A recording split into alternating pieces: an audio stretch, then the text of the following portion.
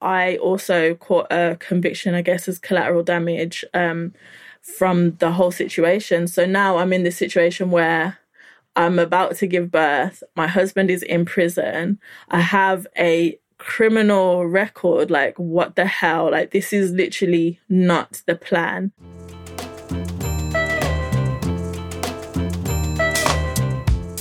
Hello, I'm Tunde and welcome to How I Crushed It, the podcast that shines a light on talent in the community. Now, before we kick off today, please remember to share the podcast with your friends or family or work colleagues. The more people are aware of the podcast, the more listeners we get with the podcast, the more eyeballs we get as well, the bigger we get, and we can take it from there. Talking of great guests, today we have on the show Jendella Benson. Jendella is a British-Nigerian author and editor. Her debut novel, Hope and Glory, was published in April 2022.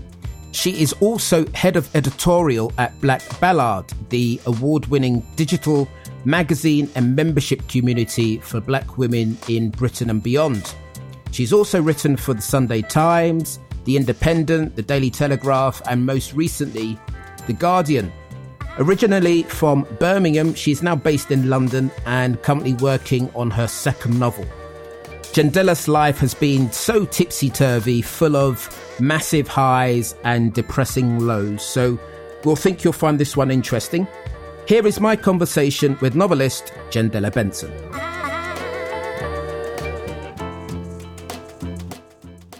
Welcome to the show, Jendella Benson. How are you today, Jendella? Yeah, I'm doing well, thank you. Yeah, doing good. How are you? Fantastic. We are so delighted that you've been able to be a part of the show today. Really keen to get into some of the ups and downs in your life. I guess let's take it back to the very beginning, as we always do. So my first question is, where were you born and how were the first few years of your childhood? So I was born in Nigeria. I moved to the UK when I was about 8 months old, so I don't have any memories of Nigeria as a baby. But moved to the UK and I grew up in Birmingham in the Midlands. And yeah, I think my life as a child in Birmingham I think I had quite a good childhood, generally speaking.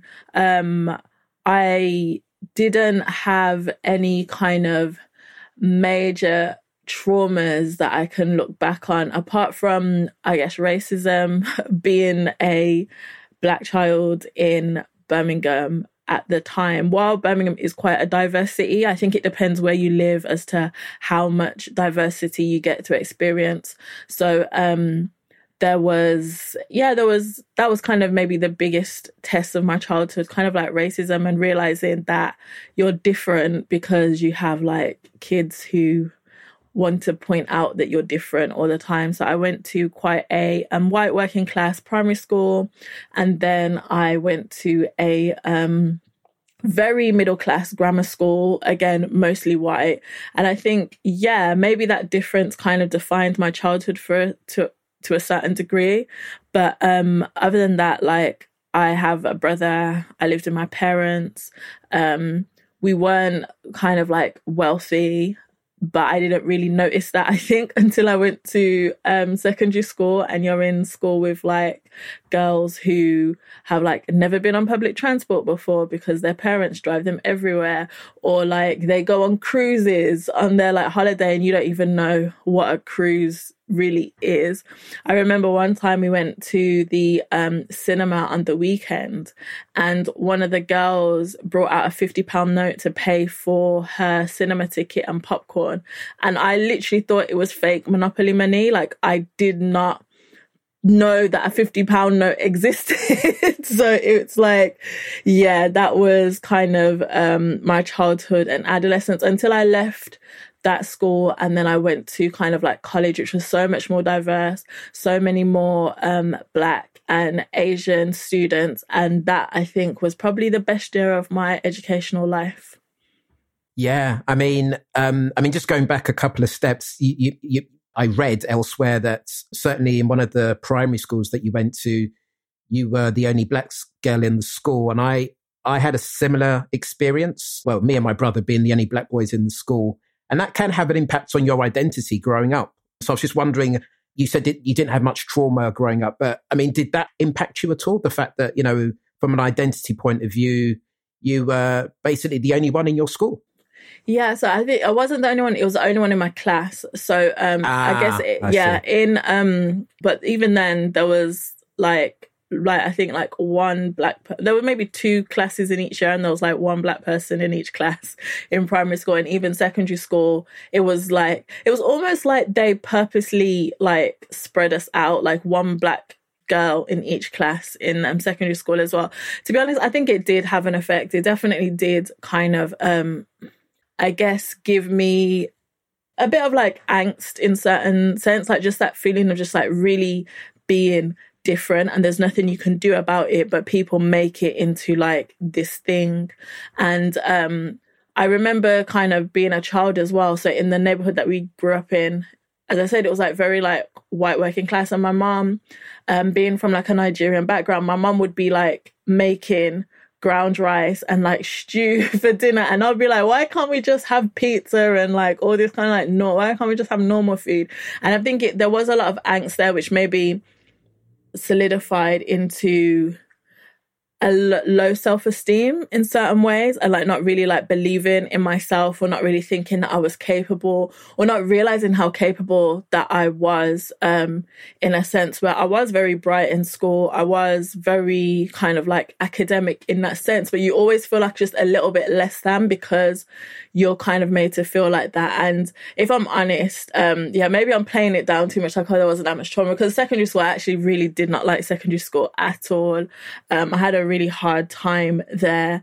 Not so much with the other girls, even though going to a girls' school, any girl will tell you it can be a bit of a psychological, it can be like psychological warfare, girls' schools.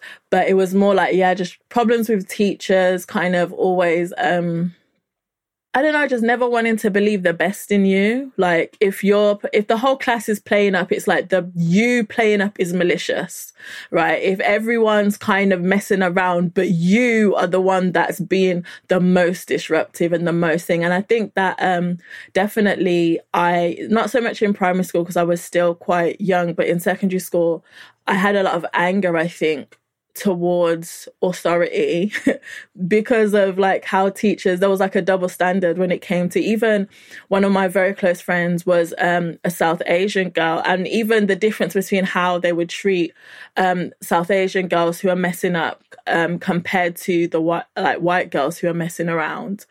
It was like completely different. So I think there was a lot of anger that I had towards authority in school, because I was just like, children have a very clear sense of right and wrong. Like children have a very clear sense of what's fair and what's not. And I was like, this is not fair. And I did get suspended for a short period for something ridiculous. I used to have a blog back when no one really knew what blogs were, but I got into the internet at a really young age. So I was like building websites, and I made like a blog, and I was basically bitching about my teachers on this blog. But being a child, there was no such thing as kind of like hiding my identity. So I was using the teachers' full names.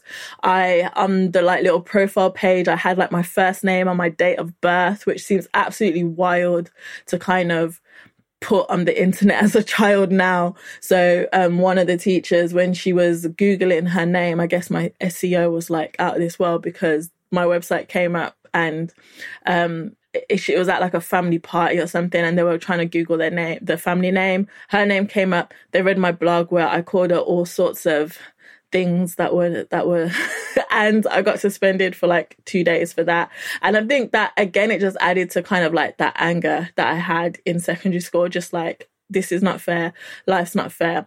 And I guess it probably did undermine my sense of self for a while at least. Yeah. But as you say, you found college to be a bit of a happier place, lots more diversity. And you obviously got through that and ended up going to art school, which was, I think it was down in London. So how did you find that journey and, the first initial couple of years living in London? Yeah, so when I started going to college, I originally thought that I was going to go into broadcast media. So I was um studying with that in mind. I was going to go into broadcast media. I was going to be a reporter on the news, like a correspondent in far-flung destinations, kind of reporting back. But something I don't even know what it was, to be honest. I can't tell you what it was, but at some point I was just like, actually, I want to be a graphic designer instead. So I had gotten through my first year of college, had absolutely the best time. It was like literally the highlight of my educational career. So much fun. And then at the end of that first year, as we had the meeting to like go into second year, so like what are the A levels that you're going to pick, etc., etc., I told my teacher that actually I want to study graphic design. And I know to study graphic design, I have to go to art college. So I want to go to art college. Bearing in mind that I was not studying any artistic degree. I was doing media, French, English language, and business studies. And I said I wanted to go to art college. And my teacher was like, well, you need to like do an art degree. Like you need to do an art A level to get there. And she said, you might need to stay on an extra year, like a third year, to get a full A level. I was like, absolutely not. I am not prepared to stay in college for 3 years. So I ended up dropping 2 of my AS levels and taking on fine art and fine art textiles as AS level to kind of like super power myself. In my head, I was like, if I do 2 art AS levels, it's kind of like 1 art A level. So I did that. My second year at college was completely different because I was working my backside off, like trying to make sure I didn't have to stay in college for a third year. My art teachers were like, yeah, this is good, but be prepared because you're probably going to have to do a third year. So I was working. And then when it was time for to apply to art college, I applied. Again, my teachers were like, you might not get in. So I applied to kind of like the best art college in Birmingham and one of the best art colleges in London. And I remember my fine art textiles teacher was like, you need to be more realistic. Like, you're going to have to do a third year. And I was like, no, I think I can do it. And I basically got accepted into both art colleges off the back of like essentially an AS portfolio. And I remember the look on my teacher's face when they were shocked because I'm not gonna lie, I was not the best art student either. Like it wasn't like I was kind of some prodigy in terms of art. Even one of my teachers kept saying, oh, like your write-ups are so good, why don't you go and do English instead? Like go and do English. Like everyone was trying to push me in this other direction because my writing skills were so much more I guess, remarkable compared to my art skills. Like my art skills were fine, but they were like, why are you trying to like go down this extra hard path? But I guess also back to that rage and the kind of like authority, like being against authority, I was like, nah, I'm going to show them. And I managed to get into, UAL, Camberwell to do an art degree, a foundation art degree. And it was another challenge. It was hard. It was really, really hard. Looking back now, I can say that moving to London, like literally the week I turned 18, I packed my suitcase. I was down to London. I wasn't living in halls. I was living my uncle who lived in Peckham at the time found me like a flat to stay in. I was staying by myself. I wasn't living in halls. I'm not really naturally I'm an introvert, so I found it quite hard to like make friends, and then not living in halls on top of that was like an added challenge. So that first year I was depressed. I can look back and say it now, like I can see it now knowing knowing more about like mental health and what all of that means. But I was definitely depressed, and I actually failed my first year at art college. I like completely failed. I wanted to stay on at Camberwell and do a graphic design degree, and I completely flopped it. And they were like, sorry, you need like a backup plan. You can't stay here. And I was absolutely devastated.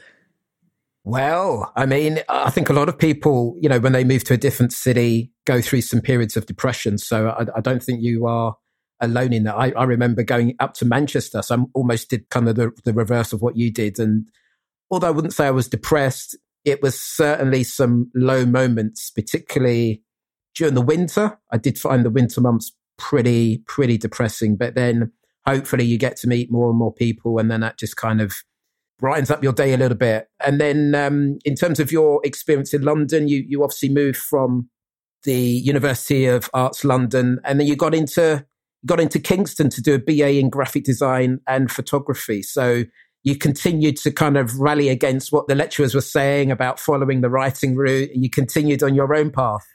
Yeah, I remember my mum, when I found out that I failed, and I was like, literally, I was ready to pack it all in, move back to Birmingham. I was like, that's it, like the dream's over kind of thing, tail between my legs, let's go. I was actually preparing to go back to Bible college because before I'd left my the church that I grew up in, the youth pastor had really wanted me to go to like a Bible college and kind of go to seminary and like potentially be like a youth pastor, like grow in that vein. And I've been like, no, I'm going to London. So when I failed, I was like, well, maybe it's just go back to Bible college and do all that. But my mum was like, no, like do something else, like work out what you want to do. Like there's another path. Like this isn't the only uni that you can attend. So I did a bit of research, and while I was doing my foundation degree, I actually really discovered how much I enjoyed photography. So I kind of found one of the only courses that combined graphic design and photography, and that one was at Kingston. I think there's like another one which was like outside London. I was like, I'm not going there. So I applied to Kingston with the portfolio that had basically got me that I had failed to get into UAL with some tweaks, of course, but for the most part, it was the same portfolio that they had rejected me at Camberwell. I applied to Kingston. I went for my interview, had a chat with the lecturers, and I got accepted, like unconditionally. I got accepted because, bearing in mind, I still hadn't got a degree. Like I'd failed my degree, so I didn't actually have like a qualification when I went to go do this interview. I would have to like redo some projects to kind of get to like pass that foundation degree. But they gave me like an unconditional acceptance. They were like, yeah, we want you, you're in. And again, I went back to my lecturers on the foundation degree, and I was like, oh, like, yeah, I got into Kingston. And again, they were shocked. They were like, unconditionally? I was like, yeah, unconditionally. They were absolutely floored that I'd managed to get in. So in theory, I didn't have to do anything. Like if I didn't get the foundation, it was neither here or there. But because, I'm Nigerian, you have to kind of like have something to show for your time. So I did redo a project, and I managed to pass the foundation in the end. But then, yeah, I went off to Kingston to study graphic design and photography. And I think I put that down to my mom kind of being like, don't let this, like, you can't just let this keep you down. Like you have to keep pushing for like what you want. Like one knockback is not going to be it.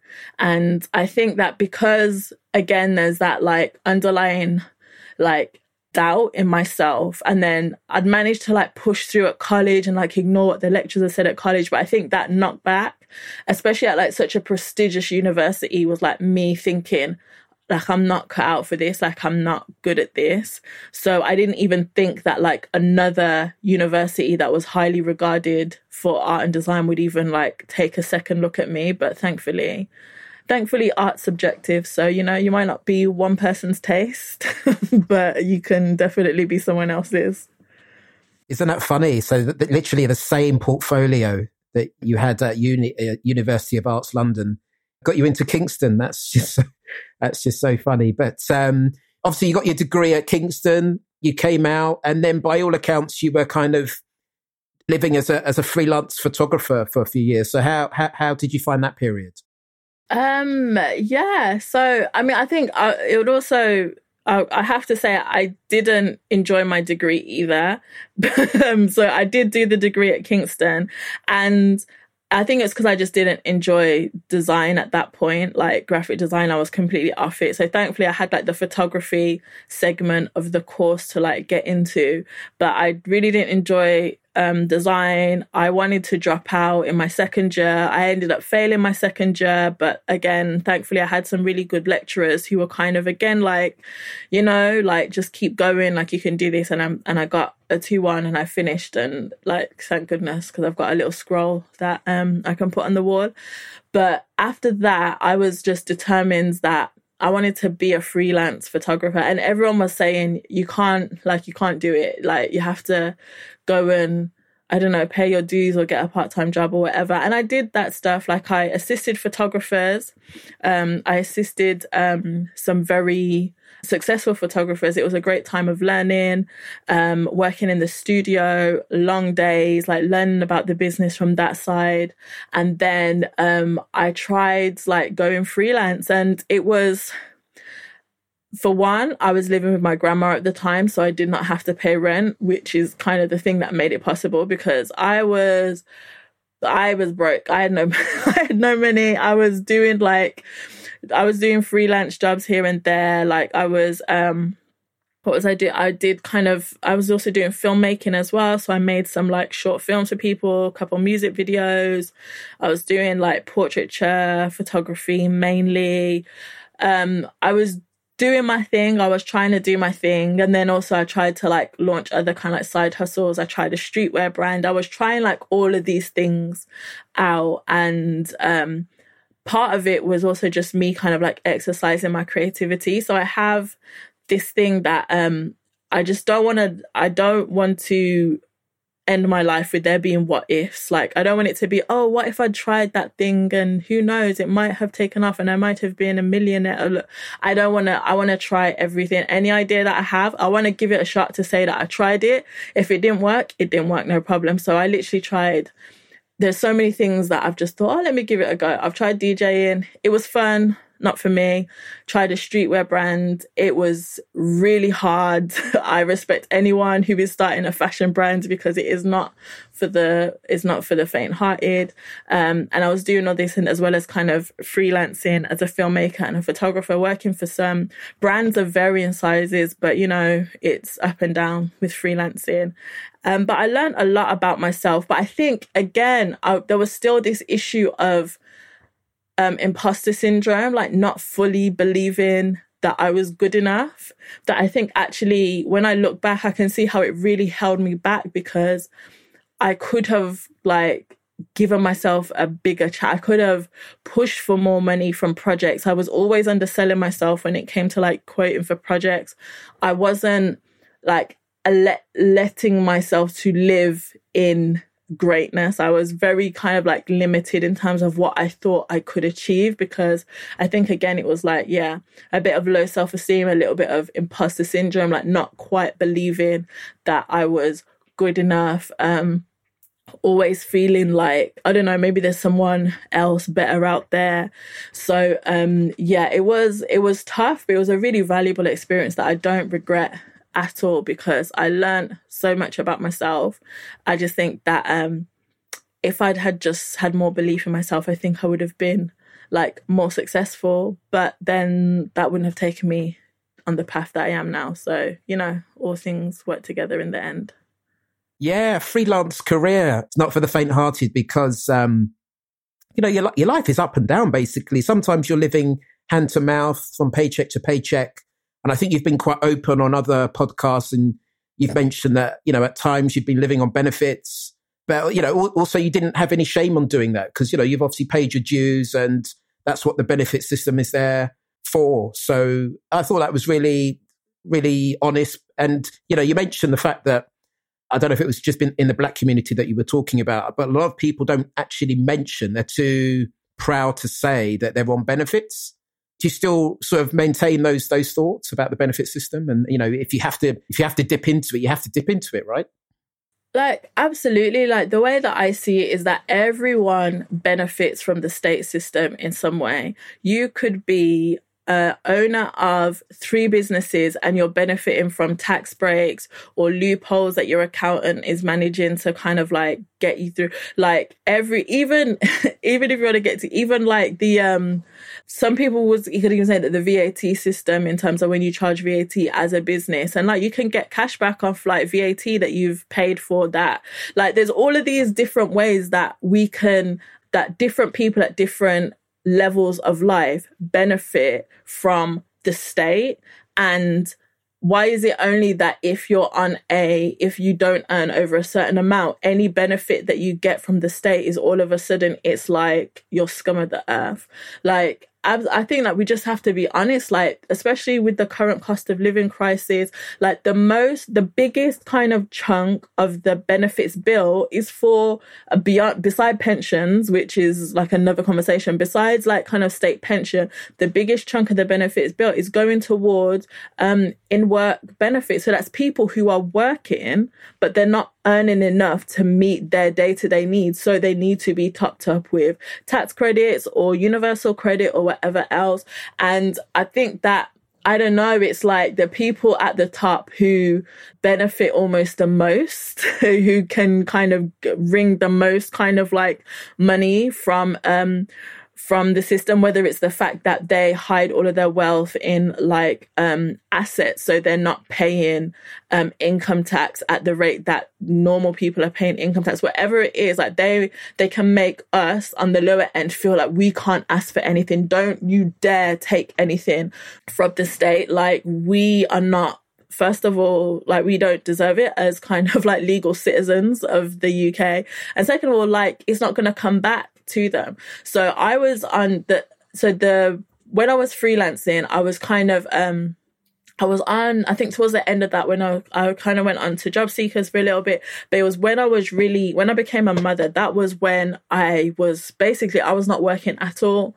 I was basically a stay-at-home mom for the most part. So I was benefiting from the state system, but that kind of launchpad, that kind of time that allowed me to kind of just be a mom, look after my child, work out what I was going to do afterwards, kind of set me up to a position now where I am paying my fair, I would say more than my fair share of tax when you look at what the wealthiest of the country pay. But I was I'm a taxpayer. I pay into a pension. I'm a taxpayer. And that was only possible. My career trajectory was only possible because I had the space to work out when I was a mom. Okay, I've got a bit of breathing space. I'm not living lavish, but I have enough to make sure that there's food in the fridge and my house is warm and I can just get by. And, there's also this perception that people living on benefits, no one is living lavish. Even people who are working their socks off, like they're not living lavish. Like it's hard for everyone out here. So, I absolutely hate this narrative that, that benefits are a dirty word, that we shouldn't ask for what we're entitled. We should be ashamed of taking when we need help, when we need a bit of support. We should be ashamed of it. And the reality is that the people who peddle this narrative, they would literally rather see you and your children starve than anything else. And we can see that. I'm sorry, I'm getting on my soapbox a little bit, but even when we look at the free school meals initiative in London. So first of all, during COVID, during lockdown, when a lot of kids were obviously not in school and they didn't get the benefit of free school meals. So it's what's going to happen when a lot of children are not having hot meals or 3 full meals? So then it was okay, let's work out a way to get money or vouchers so that kids can have food during when they're not in school. And this then got extended to holiday time as well. Oh my gosh, the parents are going to use that on alcohol. It's not fair on the working parents who are working so hard to feed their kids. Why did these scroungers get it?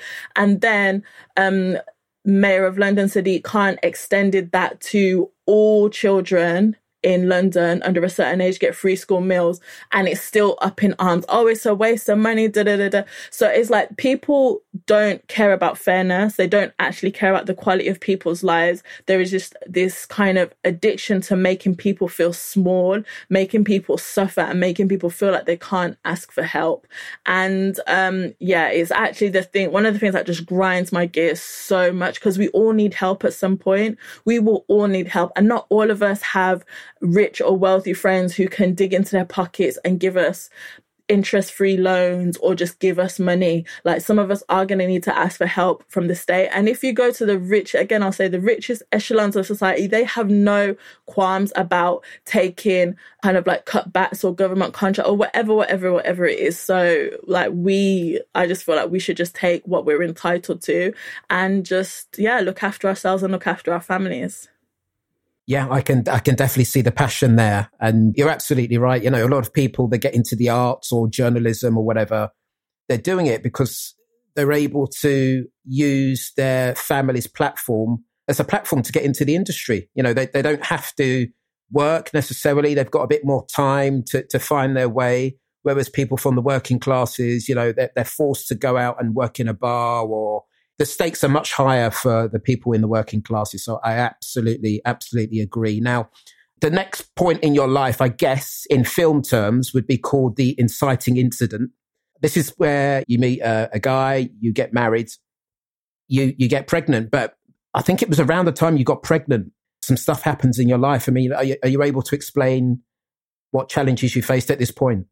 Yeah, so I actually met the person who I would go into I met him when I first moved to London. We were really good friends. And then we got married and got pregnant. And he was running a business at the time. And some stuff happened with the business. The police got involved. He was arrested. We were both arrested. And were on bail while this kind of trial was pending. That lasted for a long time. I think it was like 3 years while investigation was going on, like in and out of police stations, doing interviews and asking me what's going on. And at the time when he was running, so the business that he was running was kind of a music licensing business. I mean, now it's even bigger now. So there's like, if you're an aspiring rapper, you want music, you don't necessarily have the connections to go to like a producer. So you might get a beat off YouTube, or you might find producers around the world who sell their beats through YouTube or other platforms. So he was kind of in that zone, and some stuff happened with that, which wasn't completely above the board. If I'm honest, like I don't even like to this day, I don't really know exactly what happened, but because I had helped him with the creative side of the business, so I was doing like branding, I'd shot like a TV ad for, or I directed a TV ad for Channel U, if we all remember. It was Channel AKA at the time. So I'd been involved on like a creative aspect, but because I had been involved and obviously we were married, I was kind of like swept up in that. And it was when I was, so I got pregnant while we were on bail, and completely believing that, you know, this whole thing is just it's a massive misunderstanding. It's going to get sorted out. It's going to be fine. Got pregnant, found out that I was pregnant while we were on bail, which was like a happy discovery because, again, I believed it would all get sorted out. But when I was about, I'd say 7-8 months pregnant, he got convicted and got a custodial sentence. I also caught a conviction, I guess, as collateral damage from the whole situation. So now I'm in this situation where I'm about to give birth. My husband is in prison. I have a criminal record. Like, what the hell? Like, this is literally not the plan. This was not the plan for my life. This was not what I thought I'd be doing at like, how old was I then? I think I was like 25. This is not what I thought, where I thought my life would be at 25 years old. And it was like a really traumatic time, in a sense, where because there was like news coverage about it, like I was Yeah, there were mugshots of you in the Daily Mail, right? And Oh in the my Evening gosh. Standard. Yeah, I was paranoid because people were sending me pictures saying, oh, like, you're here, you're there, like sending me like shots of like my mugshot, basically, like, oh, look at this, da da da da da. I couldn't go outside. I was pregnant, like trying to deal with that. I didn't know what to do. I wasn't working at that point anyway because I was like on maternity leave, but now it's like, what do you do after that? So I literally was in my house for I don't know how long. I was just in my house interacting only with like, I'll say my church community really rallied around me at that time, and I will always love them for it because they were so supportive. They came to my house when I wouldn't leave my house. They brought me Pampers, they brought me clothes, they brought me everything that I needed for the baby. So I wasn't lacking in that way. Because also at this time, during the investigation, my bank accounts had been frozen. Yes. I was going to ask you, like the impact of having, because you got the suspended sentence. I mean, what impact does that have in terms of you able to do the day-to-day stuff, like, I don't know, get a mortgage and all that kind of stuff? What impact did it have on your day-to-day life? Well, I wasn't thinking about a mortgage for one. I was literally just trying to think about getting through the day. So like, yeah, like frozen bank account, like you can't do much. I wasn't on benefits at that point, and I couldn't apply for benefits anyway. I think while I was on bail or something like that, I couldn't even apply for. So I literally didn't have any money. Thankfully, the landlord where I was living was very patient and understanding, and somehow was very patient while like there was no money coming in and while bills were stacking up. So it was like after the birth of my child, my first son, that's when I started to try and like piece together like what is life gonna look like now? What am I gonna do?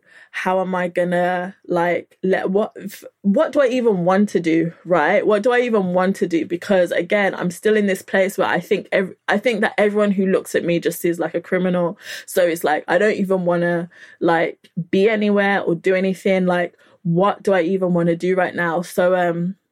So after my son was born, and then there's still like the legal stuff kind of like going on, like, because you still have to like, even after a conviction, you still have to go back to court for what they call a confiscation order, where they basically say, okay, you benefited X amount from this crime, so you need to pay back X amount. So I was still in court going through this like financial thing where they're like tallying up how much I need to pay back at a time when I don't have any money in the first place. And there was all these kind of like wild figures like flying around in terms of like how much money was allegedly like fraudulently made. I didn't see none of that. I didn't see none of that money. There was no money hidden under a bed that I could like dip into. So I'm going to court and they're saying, okay, trying to work out how much money I need to pay back, when I need to pay this money back. I'm still trying to work out how to live with like a new baby. I remember like literally waiting in the corridor with my son of the courtroom, and my lawyer is kind of like, my solicitor's in the courtroom talking to the judge, and the judge is saying, you have to come in, like she has to come in now. And the solicitor's like, her baby's out, like what do you want to do? Her baby's there. And the judge was like, oh, like fine. So like one of the court, what they call them, like the people who work in the court, had to come and like hold my baby while I like went into court to like speak to the judge. Like it was a very wild, traumatic, yeah, it sounds wild. Yeah. I mean, this sounds like it could be the storyline of a Channel 4 drama. Do you know what I mean? It's like, it's so, I just can't even imagine what you were going through at that time. And like, after your husband going away, were you visiting him in the meantime with your baby? And how did you find that experience? Yeah. I was like from the week after I gave birth, I went and I took the baby in to see him. And we would go every week. And it's funny because I talk to my son now. One of his first like we all have like the very first thing that you remember. And his very first memory is going to see his dad in prison. Like that's the very first thing that he can remember. He was describing the prison room to me yesterday, and I was like, yeah, you're correct. That was literally the room. We were going every week. I maintained, like, me and my husband, we maintained that relationship right through. He was there for almost 5 years. He was in prison. And then he came out, and it all kind of went a bit pear-shaped when he came out. But as anyone who has kind of, like, the prison system, I've said this before, the prison system is trauma. It's trauma for the people who are inside. It's trauma for the families on the outside. It is complete trauma. So it's ironic that it was like after he came out when things kind of like fell apart, because you would think that it would be while you were in prison that things would fall apart. But I think there's like a different kind of survival mechanism that you try to engage, especially like as the partner that's on the outside. Like I would talk to other women whose partners were in prison, and we'd like kind of like talk or whatever in the waiting room, and there's like a different kind of like strong woman thing that kind of like kicks in, especially when you've got kids, that you kind of just barrel through, and you kind of just like holding everything. You're trying to hold the whole family down for like your partner, for your partner's parents, for your partner's family, for your own kids, for yourself, like which I don't know is helpful in the end, because, you know, I don't know, that's like a whole nother side trajectory of the conversation. But that lasted for about 5 years. It was crazy. It was a time that I would not wish that on anyone, because it's trauma, as I said. I don't know how you got through that, but because that would be one of the questions, like, you know, people would be asking, how did you stay with the guy that was responsible for you getting a suspended sentence? Because, you know, it's obviously that trust is broken, but you obviously decided to stay with him during the prison sentence. And then, as you said, it was only when he came out and you tried to sort of live together again, that's when things actually started to break down. Yeah, I think that being a Christian, I think my faith definitely played a part in terms of, like, you know, forgive and kind of like the narratives where, you know, these are just trials that you have to get through. And that's not me saying that to say that that's a good thing or that's a bad thing. It's just a thing. I think that anyone in that situation, you have to make the decisions that you are that you feel comfortable with. Like that's your only choice. I remember one of my old employers, a photographer who I used to work with, he called me because obviously it all hit the news. He called me and he was like, you know, like, what's going on? Like, what's happening? And I told him, and he was like, oh, you're not gonna stay with him, are you? And I was like, yeah, I think I am. And I remember he was kind of, the response was kind of like, oh, don't be stupid. But I feel like it's a decision that you just have to, like, you have to make the decision that you're kind of at peace with. That's all you can do. Like, you can't necessarily explain to anyone else, like, why you make, and again, the benefit is that, like, our families were very supportive of me. So there was no one kind of like close to me that was saying, oh, leave him. And I think maybe if there was that internal pressure, maybe things would have been, or maybe I would have felt differently. Like, who knows? I can't say. I can only kind of look back on what happened and say that there was a support from my community that enabled me to, I guess, not be bitter. Like, I couldn't, because I could see the way that people were really pulling through for me. I could see the way that, yeah, people were still loving me, loving my son, helping, like, keeping me together. When, like, the very first visit that I took my son on, it was like my best friend was the one that drove me to the prison, because she was like, you're not going to drive yourself, like, I'm going to take you. Like, there was this support there which actually made so much of a difference, I think. Yeah. Jendella, I mean, you've done so much, man. You've gone through so much, and we haven't even got to the book yet, and that's obviously the main reason why we got you on the show. Now, I know around about this time or just after this time, you did this TEDx talk, which I I had a look at, and it's so inspirational. How does one get to do a TEDx talk? I mean, how did somebody reach out to you? Yeah. So during this period after my son was born, as I said, I was just trying to work out what to do next. Practically, I couldn't do photography anyway because I had a baby and childcare, etc. But also, I just didn't know what I wanted to do. Like, I kind of saw this period as an opportunity to like just really reevaluate my life and reevaluate everything, or I felt forced into reevaluating everything. So I was at home and I started a blog again, not the same blog that got me kicked out of school for 2 days, but I started a blog and I was writing about my experience of motherhood, basically for myself, just putting it out there. And one of the organizers of TEDx Covent Garden Women read the blog post. It really, really resonated with her, and she invited me to kind of come and to do this TED talk. And at this time, like, it was like obviously the whole situation with the court and jail conviction, all that kind of stuff. It was like, it wasn't a secret, but it wasn't like out there. Like, if you didn't really know me before, you probably wouldn't know anything about it in that sense. So I went to go do this TED talk, and I remember, so you're given like a coach who kind of like helps you kind of craft this really compelling talk.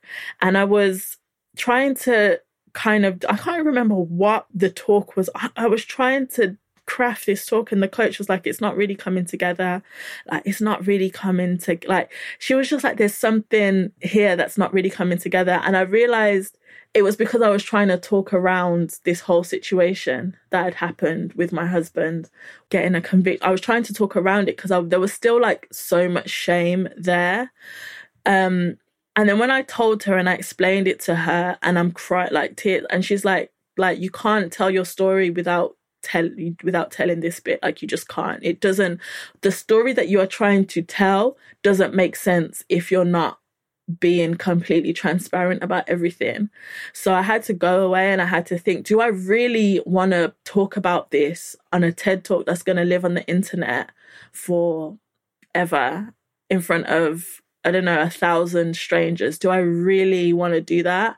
And I just realized that I had to, for myself, first and foremost. It was this massive stumbling block in my life. It was this massive, like, shame that just lived around. It was literally like a yoke of shame that just lived around my neck, and I couldn't get from underneath it.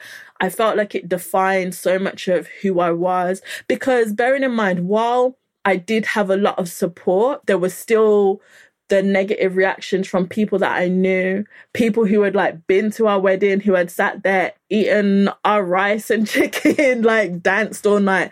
And when this news came out, I got their negative reaction. There was still people who just didn't want to be associated with me anymore because of this, because they really, really believed that I had done something wrong, and they didn't believe that I just didn't do anything wrong and I knew nothing about any wrongdoing. So I was like, do I want to put this in a TED talk? And do I want this to kind of potentially define me? But in a way that was me owning the story, rather than allowing the bloody Daily Mail or whoever else to like have the last word on this. So yeah, it was probably one of the most scariest things that I've ever done, to be honest. How many people were there? Do you know how many people were in the audience? It was at the Covent Garden Odeon, I think. So one of the big screens in there. So I don't know how many. I would say maybe about a good few hundred, maybe up to, I don't know, maybe not quite 1,000, but there was a good few hundred people there. So, and then obviously on the internet there's a potential audience of like Lord knows however many million people, although I don't think that my video has been seen that many times, but you know, you're still putting yourself out there. So I literally had to work out, is this something that I wanted to do? Is this something that I wanted to talk about? And I remember I'd spoken a few months before to my parents about potentially writing about the experience. And like, obviously, I love my mum, God rest her soul. But at the time she was like, there's no happy ending. You can't tell the story because there's no happy ending. Like the happy ending would be, oh, we went through this amazing, like nerve-wracking time, but we got acquitted and it all ended. Like that would be the happy ending. There's no happy ending. Like the worst possible thing happened. Like you can't, like you shouldn't really talk about it. So even as I'm going to tell this story, I'm kind of like, that's kind of like going around in my head, like what's the like there's no happy ending, because the conclusion is like, oh my gosh, I'm just here. But I guess maybe in hindsight that is the happy ending, that I'm still here, right? But yeah, so it was really nerve-wracking. It was absolutely nerve-wracking. As soon as I completed the talk, I literally ran off stage and I collapsed to the side and I was just crying. I was crying. It was literally the most emotionally draining thing. Like a cathartic sort of process. Yeah, it was very cathartic, but the nerves, oh my gosh, the nerves to go up and like before doing it was just absolutely insane. I don't think I've ever experienced anything on that level of nerves again. So yeah, my brother was in the audience and he was so proud of me, which meant like the world. Obviously other friends were in the audience who like obviously knew everything before. And yeah, it was I think that was probably the moment where I felt like this story doesn't, like, literally, this story doesn't own me. This is just a part of my journey. This is one part of my journey.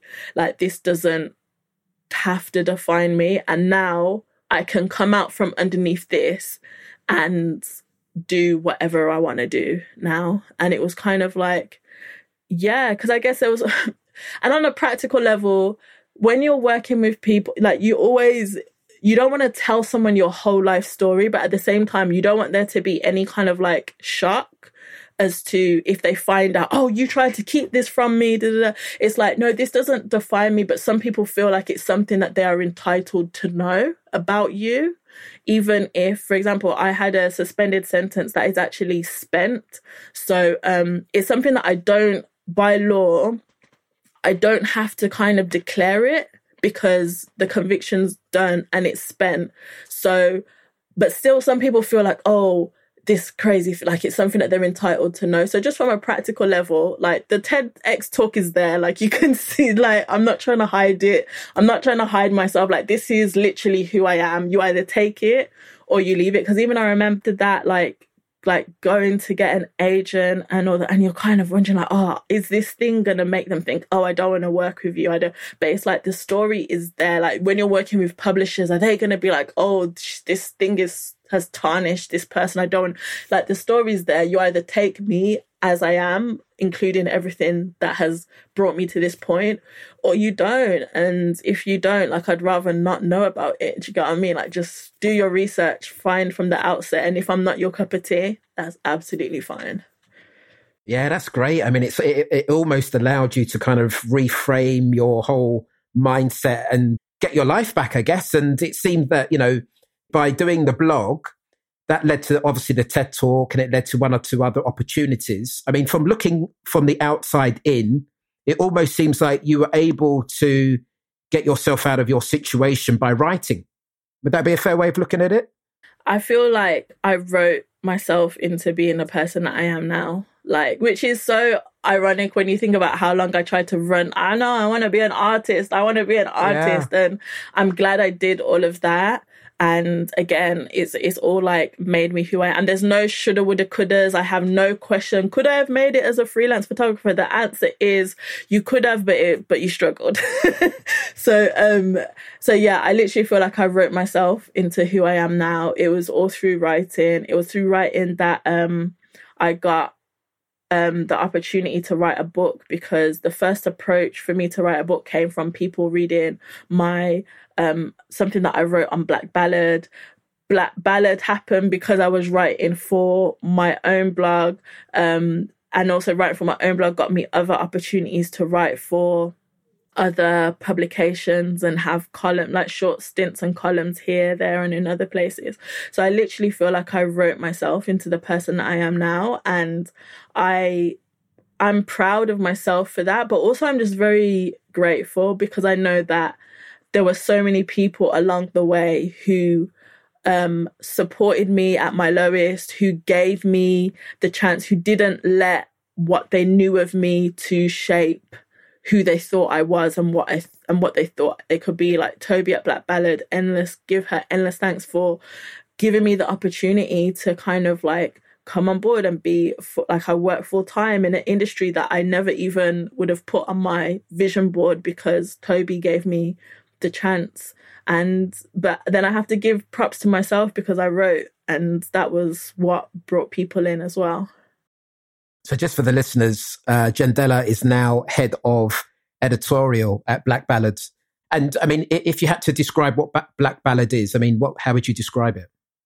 Well, we are a digital media platform and membership community for Black women in the UK and beyond. So we publish writing exclusively written by Black women in the UK, but also around the globe. Our primary audience are Black women in the UK, but also around the globe. So literally for us, by us, we do events, we have a book club, we have membership perks. We kind of are a lifestyle membership, I guess a lifestyle membership community, which also publishes extremely good journalism and original writing.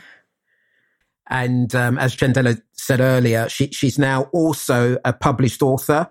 So her debut novel, Hope and Glory, came out in 2022 to much fanfare. And I think even before it came out, there was quite a lot of buzz about you and this book. So why was there so much buzz? Is it just a good agent, or was it because of your backstory? What was going on there? You know, I've never actually thought. I think that part of it was I was really grateful that I had some early readers like Candice Carty-Williams, Bolu Babalola, Yomi Adegoke, who are obviously like kind of powerhouses in their own right. Dorothy Coomson, who is our national treasure in terms of like writing adult fiction.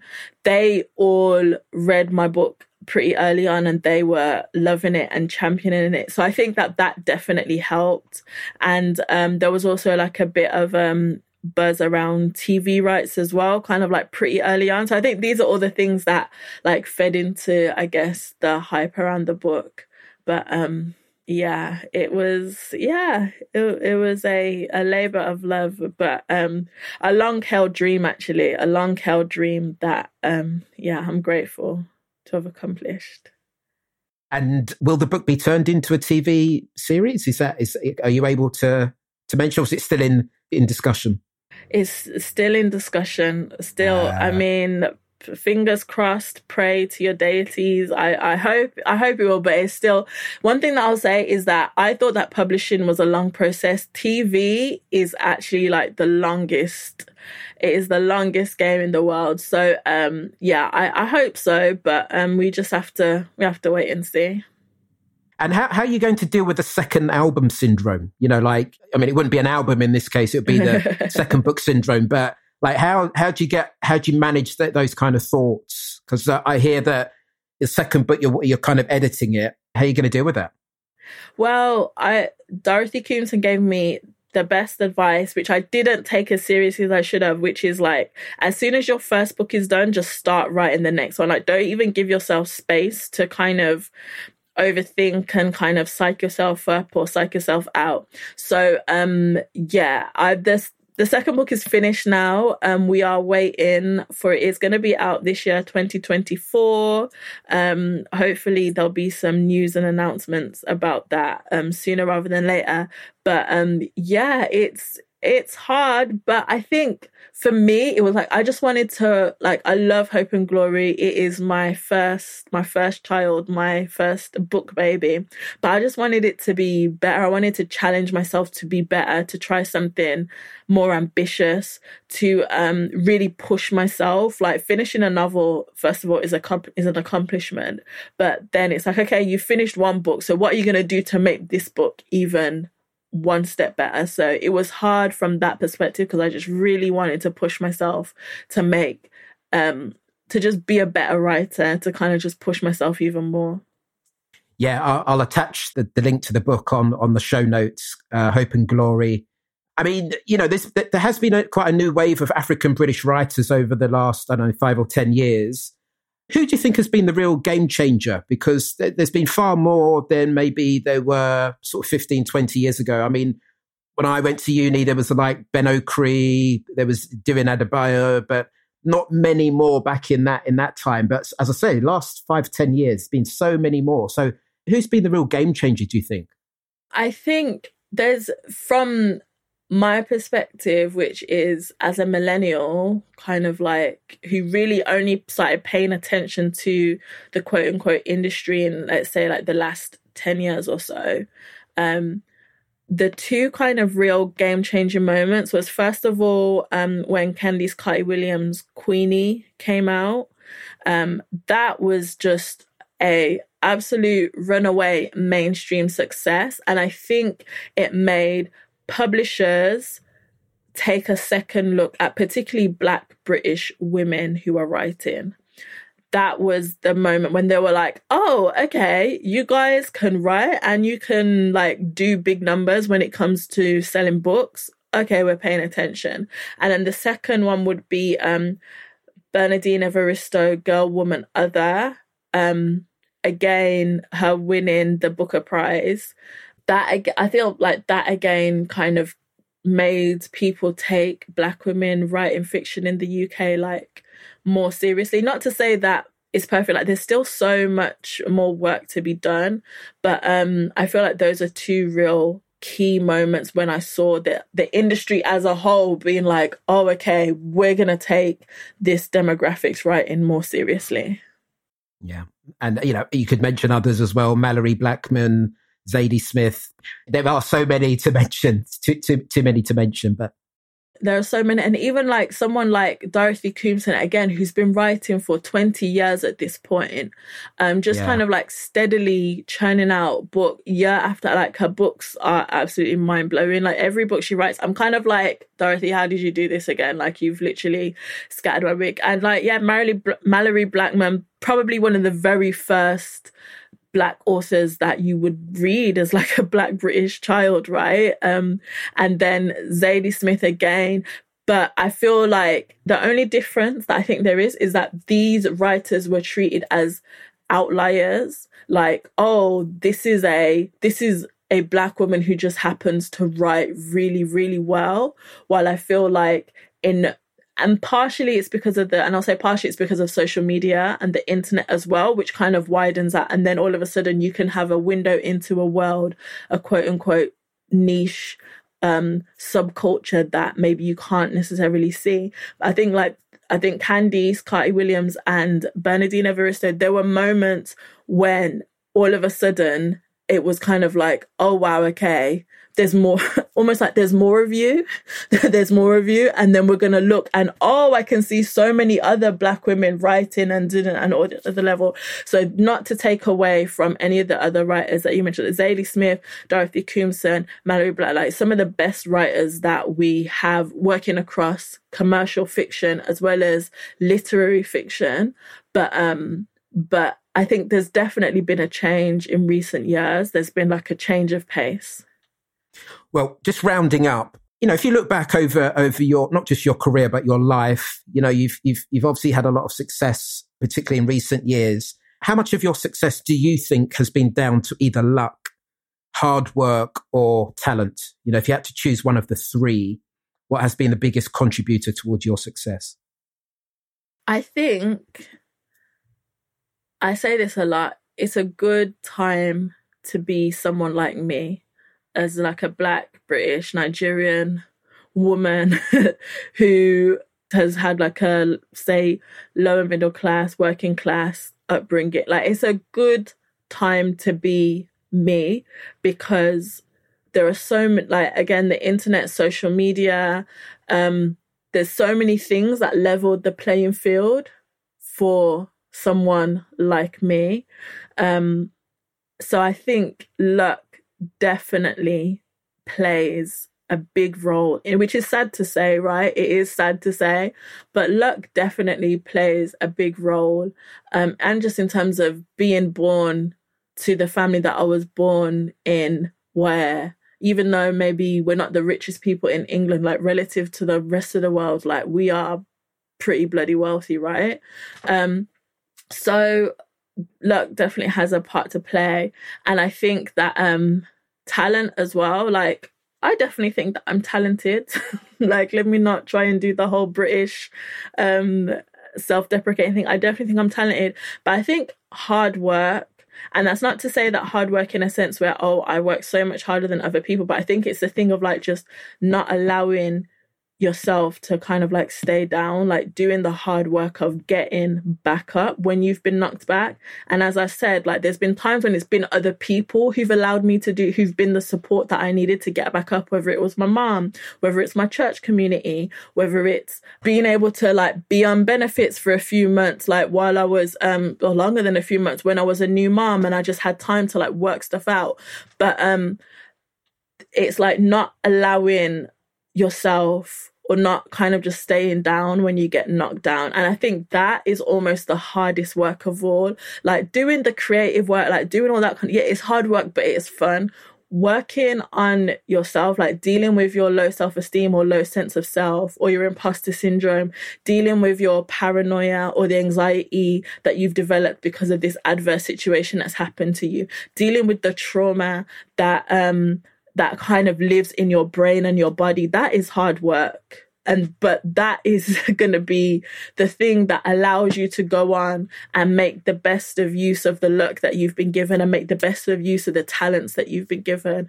So I think hard work comes into it, but not to say that, oh, I work so much harder than everything else, but dealing with yourself, dealing with your demons, dealing with like your mental health and the adverse things that happen in life, that's a lot of hard work. But that is essentially the foundation for the life you want to live. Okay, good stuff. Well, we are all excited and really keen to see when your next book comes out. Hopefully it'll be this year. It's definitely this year. This year. It has to come out this year. Has to be this year. Yeah. That's great news. Great news. And thank you very much for coming on the show. No, thank you for having me. It was a great conversation. Whew, wow. What a journey Jendella has been on. Thank you to her for letting us into her world for an hour. I mean, from being someone who was charged for money laundering to being a published novelist, what a journey that has been, and how she's managed to turn her life around purely by using her superpower, her ability to write. Fantastic.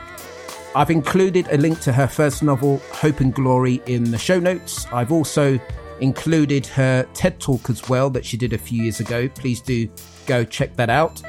And I eagerly await her second novel sometime this year. You all heard it. She did promise. So I hope that comes out very, very soon. Hit us up on the socials. Let us know what you thought about Jendella and the podcast. We're on the usual platforms, Twitter, or X as it's now called, and Instagram @HowICrushedIt, or send an email to howicrushedit@gmail.com, and catch you on the next show.